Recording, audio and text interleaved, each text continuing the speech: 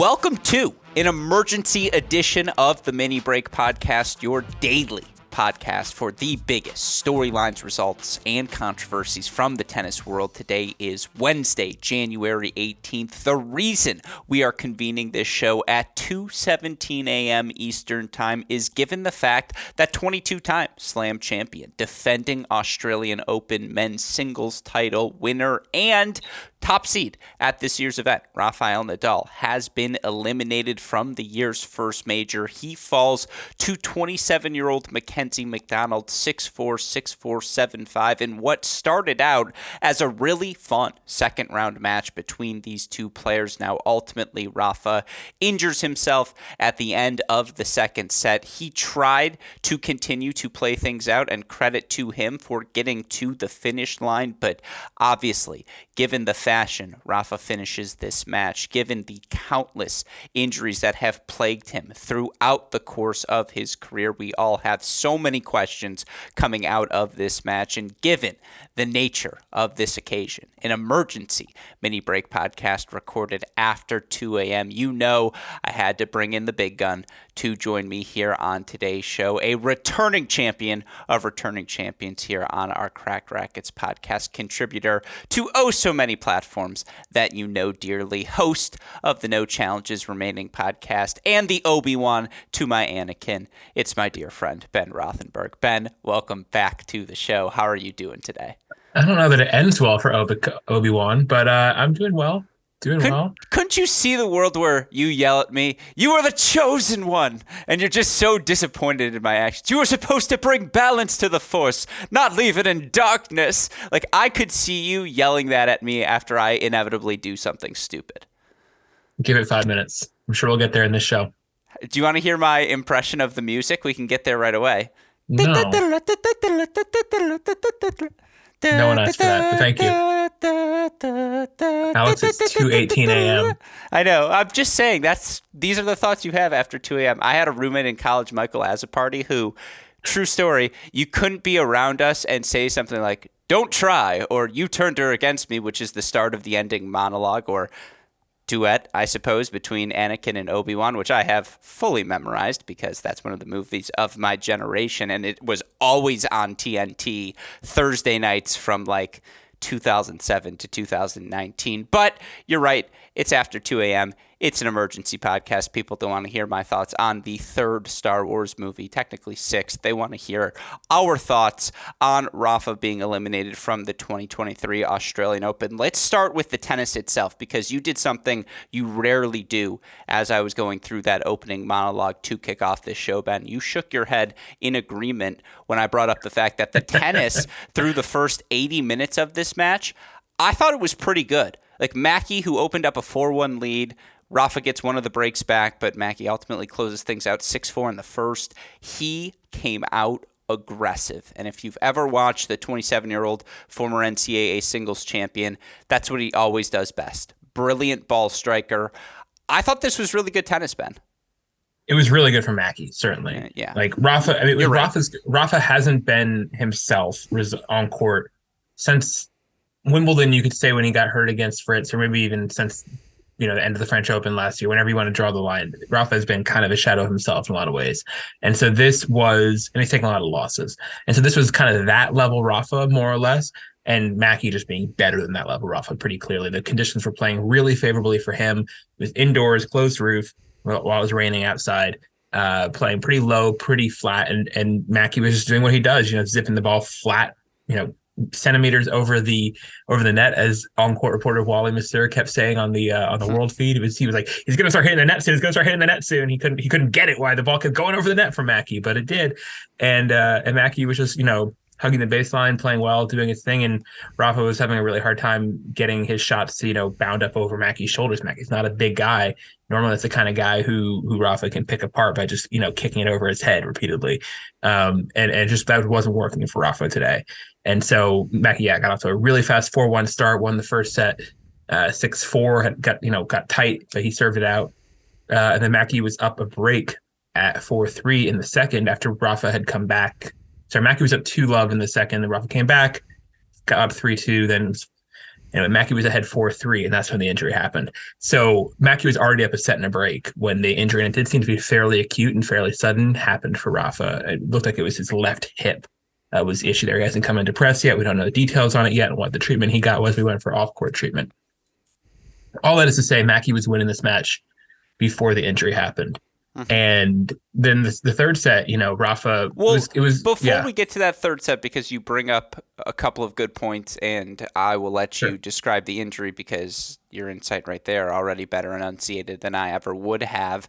But to your point about Mackey, and having watched a lot of Mackenzie McDonald over the years, because for what it's worth, he's my grade in high school, my grade in college. Like, he was the best guy in my class, so a lot of Mackey ball in my time. And that's what a former coach of his referred to it as. When Mackey's hitting those line drive winners and just striking the ball perfectly on the rise, he calls it Mackey ball. And when Mackey's in that sort of zone, there's just not a lot you can do. I was talking to Caruso, former hitting partner of Naomi Osaka and former teammate of Mackey's at UCLA, and I asked him about what playing with freshman Mackey was like, because Carew was on a team with freshman Mackey McDonald, junior and NCAA champion Marcos Giron, number one player in the time in college by the name of Klay Thompson. That team didn't win an NCAA championship, which remains remarkable.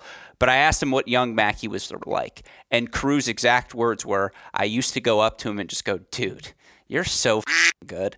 Because there are times when Mackey just does that, when he hits the cover off the ball, when he's playing this line drive tennis that you just feel like cannot be repeated, and he was just eating the heavy topspin of Rafa up. And you point to Rafa, who was clearly sloppy, was clearly spraying early in rallies. He had 2 breakpoint chances. He missed both returns, sprayed off his racket in that first 2 sets. Yet overall, Rafa 42 winners against 31 unforced errors. The big thing for Mackey, 42 winners against 22 unforced errors. He was in the zone when he needed to be, and then he was efficient when he needed to be at the end, which, to your point, was obviously inspired by that Rafa injury. And the big question, of course, because we'll just talk about what happened with that left hip in the moment, because I won't lie, that was the one moment where I turned away from my screen, I turned back, and I see it's an injury timeout. Yeah, I mean, basically, Rafa, what was the score? It was 30-15. He was just sort of running to his left, and I think it was 13, and just pulled up. Or it was 15 all, maybe, and then we lost the point at 13. I'll forgive you if you're a point off. Whatever. He was running to his left, and they just sort of pulled up and sort of hopped a bit to the sideline and bent over the side barrier of the court and was there for several seconds. And Mariana Veljovic, the chair umpire, was saying, like, Rafa, are you okay? Like, it was clearly he was in some distress. And then he went back to the baseline and didn't move from Mackey's next 2 serves. Basically, didn't make any move for the next 2 returns. And then the trainer came out to see him. They stopped because it wasn't a changeover. It was 5-3. So they stopped the match. He went to his chair. He went up for an off-court medical timeout. Came back, held. And then Mackey held to take the 2-set lead. And a lot of people thought Rafa might retire right there. People were waiting to see if he would just go down 2-11 and then retire. But gamely, he stayed at it and, let Mackey finish the win, which was nice of him. And also let the crowd finish and everything. And, the commentators were being very overt about this in the Australian Open World, which a little bit surprised me.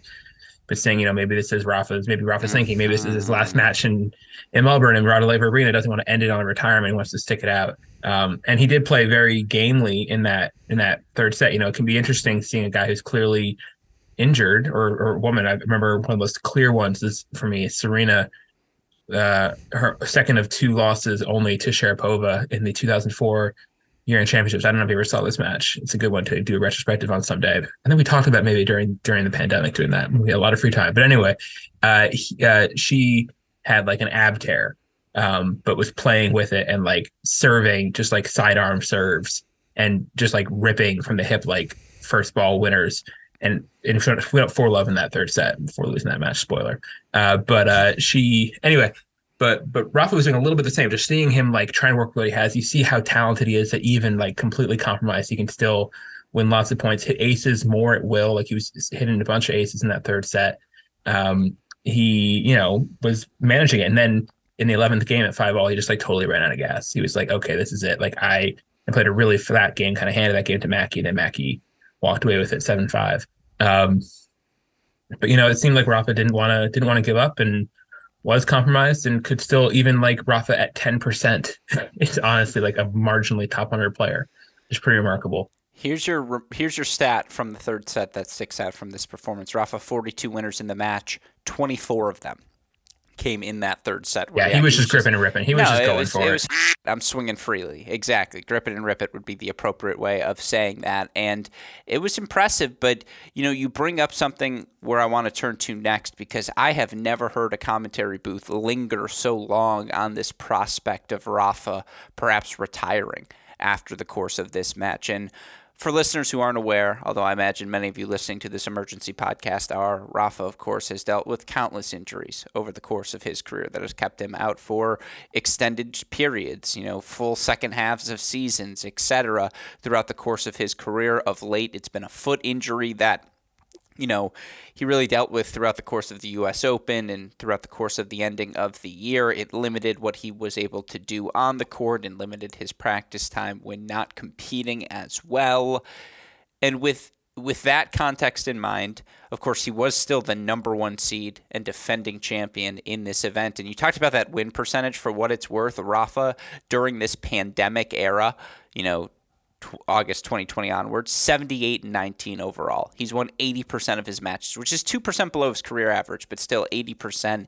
He's 30-10 over his last 52 weeks, still a 75% win percentage, though. His serve has dipped outside of the top 25 in terms of hold percentage. He's still really freaking good, to your point. But the commentary booth continued to linger on the prospect of, well, given the health injuries, given he has a child now, all these different things, will this be his last Australian Open? Why was that the sentiment? He hasn't been that good. I mean, you spun it very positively there, or going long-term to full pandemic. But since retiring Wimbledon with that injury, retiring after beating Fritz. Well, he won two slams last year. Let me just stop. I'm gonna stop you from stopping me, and keep going. Good. Starting at Wimbledon, has not been good. I don't know if he's a losing record officially, but it's close to it. He loses to Coric at first match in Cincinnati, which aged well because Coric won the tournament. No one saw that coming. He loses to Tiafoe after 3 pretty janky matches at the U.S. Open. Loses to Tiafoe. Loses to Ty Paul in Paris-Bercy, loses to Taylor Fritz and somebody else in the round robin of World Tour Finals, only gets a win over dead rubber Casper Ruud, goes to United Cup, loses both matches there, loses a set to Jack Draper, which actually a lot of people thought he's 5-7 overall, by the way. You're right. Which for Rafael Nadal standards is unacceptable. Gutter. Probably the first time since 2000. Oh, yeah. I mean, he just doesn't lose like this anymore. And also, the other stat from U.S. perspective, he's lost 5 matches in the last, 10 months to Americans after having lost 1 in the previous, 10 years. So, and it's been some weird stuff. And look, but people gave Jack Draper, I think, a real chance in that first round match. That was the one that got circled. Mackie kind of went under the radar a bit in this draw. I think people thought Nakashima would actually win the first round. I don't think people even put Mackie in this draw per se, but for him to beat the Milan champ and the defending champ back-to-back is a pretty nice way to make the third round in Australia. And but Rafa's not himself. This is incredibly below his standards, results wise, dramatically below his standards. And he's not going to want to keep going like that for much longer. So it's what it is. I looked this up. He lost 4 consecutive matches: Djokovic, Davydenko, Djokovic, Soderling in 2009. It was a pair of semifinals, all 3 matches in the tour finals. That's a little different. The last time there was really a losing streak like this, he lost 5 of 6 to end the 2003 season. Yeah, lost exactly. 4 of 5 at the end of 2004. Love to press show career on Tennis Abstract. Just love to do it. Well, shout out because you're absolutely right. It's a different standard for Rafa, and you're certain he asks himself, what's the point? This isn't a good stretch for anybody, but for Rafa, it's really bad. But you wonder for Rafa, again, this idea of the notion of you turn right to retirement, why is that the thing that's turned to right away? What leads to that being just not even extended time away, not even, okay, Rafa may not be the same version of himself, but he's still going to continue to play. Why is retirement so clearly the option when he's still a top 10 player? I was a little surprised at how quickly they went to that. He's not playing like a top 10 player. His results, if there was a running race, I don't know, there probably is somewhere you could find it. His results in the last 8 months, or since winning French Open, have not been top 10, just not close. He, has he's 36 years old, turned 37 this year, and he's been famously injury riddled. And this was a new injury. This hip injury was not something he's even really had, to my knowledge, before. It was a pretty new sudden injury, and we saw him limping around the court today, and we saw him limping around off court. Last year during his trophy shoot at the French Open, and he got the radio frequency ablation treatment. Like, the number of medical terms I've had to learn because of Rafael Nadal in my life. Like, I mean, he's been someone it's been the whole story, and eventually it will catch up to him. The same way it'll catch up to everybody. The same way it caught up to Serena, the same way it caught up to Federer, the same way it will catch up to Nadal, it will catch up to Djokovic, and has caught up to Murray several times already.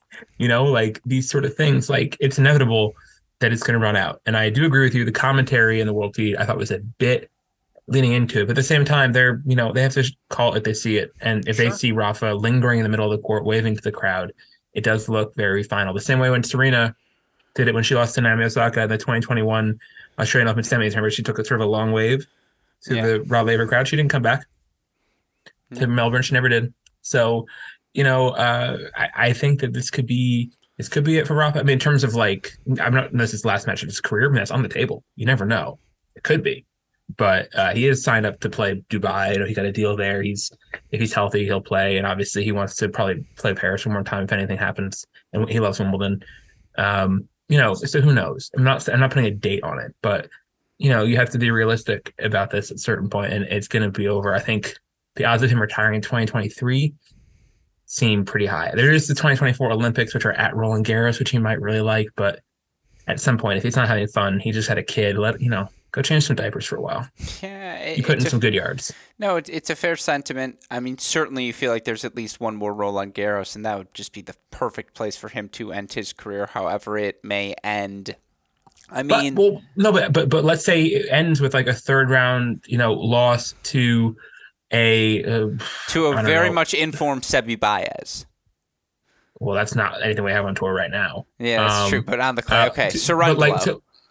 Not hitting it yet. Like Fanini. Okay, no, that's he terrible. Would. He would hate bad, that. He would hate bad that. Call. Yeah, okay, he would hate that's that. Never but I'm saying, happen, but if he's that far below his level, he doesn't get to choose who he loses to. Fair. And he puts it at risk. And so, if he, it's up to him. It's up to him. And I do think he's having those thoughts and those conversations. He said that were happening. He's talked about having contemplated retirement many times. That's the other thing, right? It's because the crazy thing about Nadal. The crazy thing about Nadal was not this. It was what he did in 2022. Yeah. That was the outlier. For him to do that after all the injury issues he had, to come back and win this tournament at the Australian Open was insane. And that he did that is still crazy. He now becomes the first, what's this I was saying here? He is the first defending champion of Slam to lose this early since Djokovic 2017 Australian Open. This is a bad, loss in a lot of ways. And Rafa doesn't take too many of these. I think it's his earliest Slam. Well, he's had a few early Slam losses. But, but the crazy thing was that he's kept it going this long. This is the normal part. That a 36-year-old who's been struggling with injury gets another injury and gets beaten by a mid-top 100 kind of guy who's having a good day. Well, to that point, the physicality of the first 90 minutes of this match was immense. Like, Mackey had Rafa moving. And again, vintage Rafa, sometimes it takes him a set to find his form, but he ultimately finds his form. And he just wasn't able to get to that gear. And by the time he did midway through that second set, he hurts himself. And that's just a stark reminder. 36 years old, it's a little harder to just summon that gear at will. Again, you're right. I think the other thing for retirement rumors that is key to mention is the idea that he's talked openly about how much this foot injury has lingered and how debilitating it has been to his whole process. And Rafa is very much a process-oriented guy, and he wants to be putting in the hard yards at all time. When he can't do that, it just throws him off his rhythm.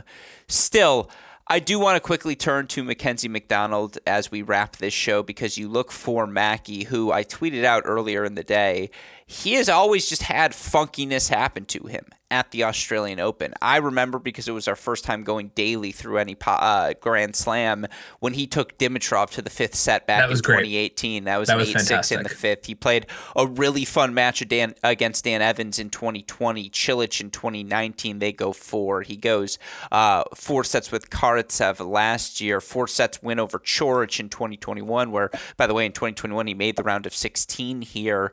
You look for Mackenzie McDonald into the third round of a slam for a 4th time in his career, but it's the 3rd time in the last 11 slams that he's made the 3rd round. Ben, that sounds like a top 50 player. And you look for Mackey, who is back right around number 60 in the live rankings with this win. 27 years old. Let's remember, 2.5 years ago, his whole hamstring ripped off his left leg. And this is a guy who suffered a serious injury, a guy who took the time, went and played college tennis. He had injuries in the juniors as well. And just, it's funny, these Bruins. Marcos Giron has fake hips. Mackie McDonald has a reattached hamstring. Cressy's Cressy. These Bruins, this is a really impressive match for Mackey. And again, I think it's funny. It's a reminder. Mackey's 28-30 over his last 52 weeks, 2-22 against the top 50 for his career, 1-13 against top 10 opponents going into today's match. And yet again, you said it earlier, he outplayed Rafa through the first 90 minutes, and he played well to do it. This is a significant win for a guy who, let's not forget, injury. It sucks because the injury is the story. And yet Mackey played a match deserving of victory, and he was classy throughout. Yeah, no, he was great. And he got us to a big enough start that he'll have that, and he knows that Rafa was not acutely injured, before that moment late in the second set. Crowd knows that. He'll know that. He'll feel good about this. And he was very, I don't want to say contrite, but he was not, at all boisterous in victory. He was very calm about it. You could even tell and he fist pumped after hitting a backhand short angle cross 5-6 love 30 to set up the break point. He fist pumped and then he quickly paused himself. He's like, don't do it. He did. But just tough. And maybe that's part of why the third set was as competitive on the scoreboard as it was. It's because really Mackey was holding back, and it's tough, especially when you're a really pro Rafa crowd, a really sympathetic pro Rafa crowd. I'm sure he looks up to this guy. He even was a bit more of a Federer guy historically. And he, is there, having to put him out, having to bury him. It's tough. And it's not easy. A lot of guys have not been able to do that in situations, and women against top players who are injured. It's not an easy thing to do. And there's still, in a best of 5 match, still a long way to go. You've been out there for a long time, but still a long way to the finish line when you're only up 2 sets to love. And Rafa made him earn it pretty much. The last 2 games were pretty tanky, or pretty just kind of throwing the towel from Rafa a bit. But until then, Rafa made him work for it for sure. And yeah, Mackey, it's tough to know how much this is a breakthrough for him. Actually, in some ways, the bigger test, this is a ridiculous thing I'm about to say, but he has a bad record against Nishioka, who he plays in the 3rd round. Potentially, if I think Nishioka plays for China, Dalibor's for China in the 2nd round. So that's winner of that, and then he could get Francis potentially or Hachinov. I think he can win all those matches potentially, but it's if he wants to, it's a question of if Mackey has a ceiling, if that's just top 50, if he can ever get to be seated at a Grand Slam, if he can go even further than that. I mean, let's go crazy. There's no reason why Mackey potentially couldn't put in the work and get almost like a Jesse Pegula upside, right? Not a dissimilar player on the women's side. That's a take. That is the most rose-colored take. I'm saying it is. That's the upside. If he can do that and translate that very similar, same kind of game, they actually do play. Now I'm thinking about it, they play a lot alike, and he can make that happen. And just carve out a niche and be that really steady guy. I don't know if he has the durability for that. I don't know if he has X and Y. I think neither of us, if I remember correctly, picked him for our top 10 for the Americans this year. I did not. I did not. Durability concerns. Yeah, it's gonna be interesting to see how he plays out. And he's got an opportunity here, but obviously already, I think it's a bit unfair to him to even talk about the future because this is the biggest night of his career. Yeah, and again, let's just let him enjoy that. 2nd career top 10 victory, 3rd career top 20 victory, into the 3rd round of the slam for just the 4th time in his career, reapproaches the top 60. You talk about the impact on the you said those numbers, but it's you beat Nadal at a slam. It's words. It's not numbers. 100%. You beat Nadal. You beat Rafa. at a slam. And the that's top a big seed, deal. top-seeded defending champion in straight Exactly. sets. That's remarkably impressive. Again, Mackey, 42 winners in this match against just 22 unforced errors. The Pegula upside is a bold thing to say simply because he just struggles so much on clay courts specifically throughout his career, and to Pegula's credit, she was always good on every surface. But, I mean, again, this guy's been in a fourth round of Wimbledon. We see him beat Rafa here at the Australian Open into the third round for a second time at this major. It's a great result. It's a great story. You look at the draw now. Again, Rafa eliminated Medvedev, though. The defending finalist still lingers in this quarter. I had him advancing out of it before this upset. Now, certainly, you probably have him as a prohibitive favorite, though Tiafoe has looked really good. Straight set victory for him.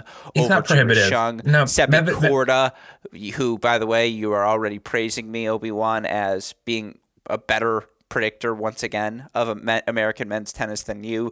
Korda perhaps lingering against Medvedev. Shapo always dangerous. Hurkacz, Khachanov in this section.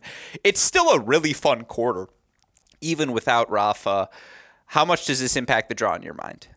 Oh, a lot, obviously. I mean, because it's still Rafa, and Rafa would still not really be an underdog in almost any match he played. If he kept going, he would still, even if he got to Medvedev in the quarters, let's say, he would have still have won 4 straight matches, including maybe over Tiafoe, including over even Draper. Draper felt like a big deal when he beat Draper, honestly, which is part of why I got caught a little off guard by Mackey taking it to him here, because I thought that was his big hurdle of the first week with Draper, especially once he avoided Nakashima. So, Tiafoe has sort of that quarter, or that eighth to himself a bit. He's not a favorite to make the quarterfinals, which is a bit of a different look for Tiafoe.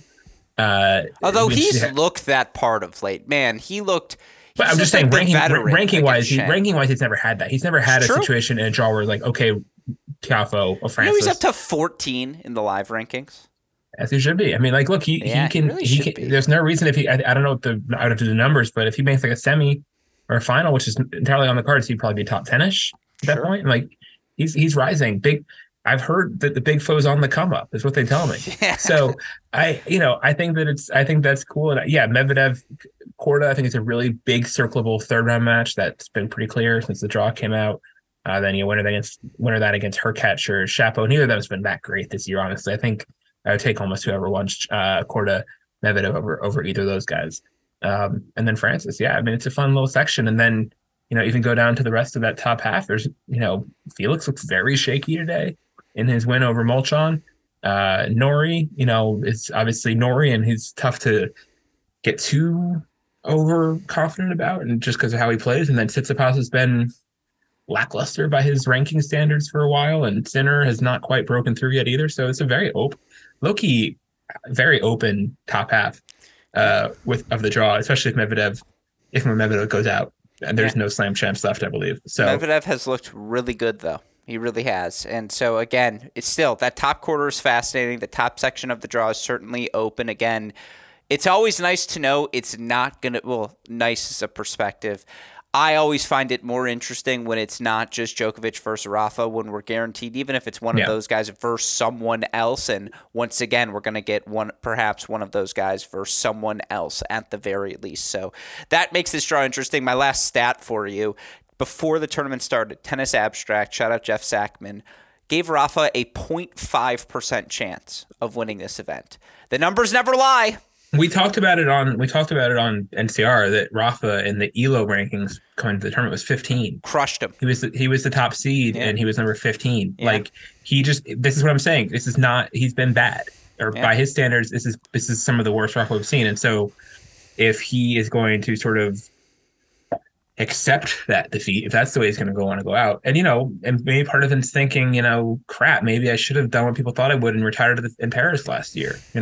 People thought he might. There were real rumors about that, and maybe he's having those. Who knows? But it has not been good. It's not been good. No, it's again, he's earned the right to play for however long he wants. Oh yeah, I'm not trying to chase him out at all. Of course you're not. You're not. But the rumors will continue to persist, particularly with another nagging injury to start out the season. That said, again, Mackie McDonald, 4-4-5 winner, advances to the Australian Open third round over top-seeded Rafael Nadal. With that said, final minute, I'm just going to offer to you carte blanche. Any other Australian Open thoughts? Any break point thoughts? Any book plugging you'd like to do? The floor is yours, Ben Rothenberg. Well, I want to first update you with Rafael Nadal's transcript, which has landed since we started recording. He came into press. That's called filibustering successfully. Let's go. Sure. And then I'm happy to plug the book, obviously. But before that, he said, got asked about what if he considered stopping. And he said, I didn't ask. I'm old enough to take my own decisions, so I didn't want to retire to be defending champion here. No, I didn't want to leave the court with retirement. Better like this at the end. I lost, nothing to say. Congratulate the opponent. That's the sport. At the same time, just try your best till the end. Doesn't matter the chances that you have, and so on and so on. How disappointing it is, he said. Disappointing. Just sort of scary. I'm just reading this for the first time here. I just can't say that I am not mentally destroyed at this time because I will be lying. Okay. It's hard, but it's been positive weeks in practice. This is delightful. Yeah, I mean, people will see it, but I just want to say there's nothing crazy that so far. So no dramatic yes, I'm considering retirement sort of quote. Well, what he says is the last 7 months have been another tough period of time, and that's it. I don't know what can happen in the future, but yeah, I need to void again a long period of time outside because it's tough. It's been 7 months playing almost nothing, and then if I have to spend a long time again, then it's super difficult to be in rhythm and be competitive, ready for the fight, the things that I really want to fight for. Let's see how the injury is, and let's see how I manage to follow the calendar. That's the end of his press. Nothing. So it's the same story.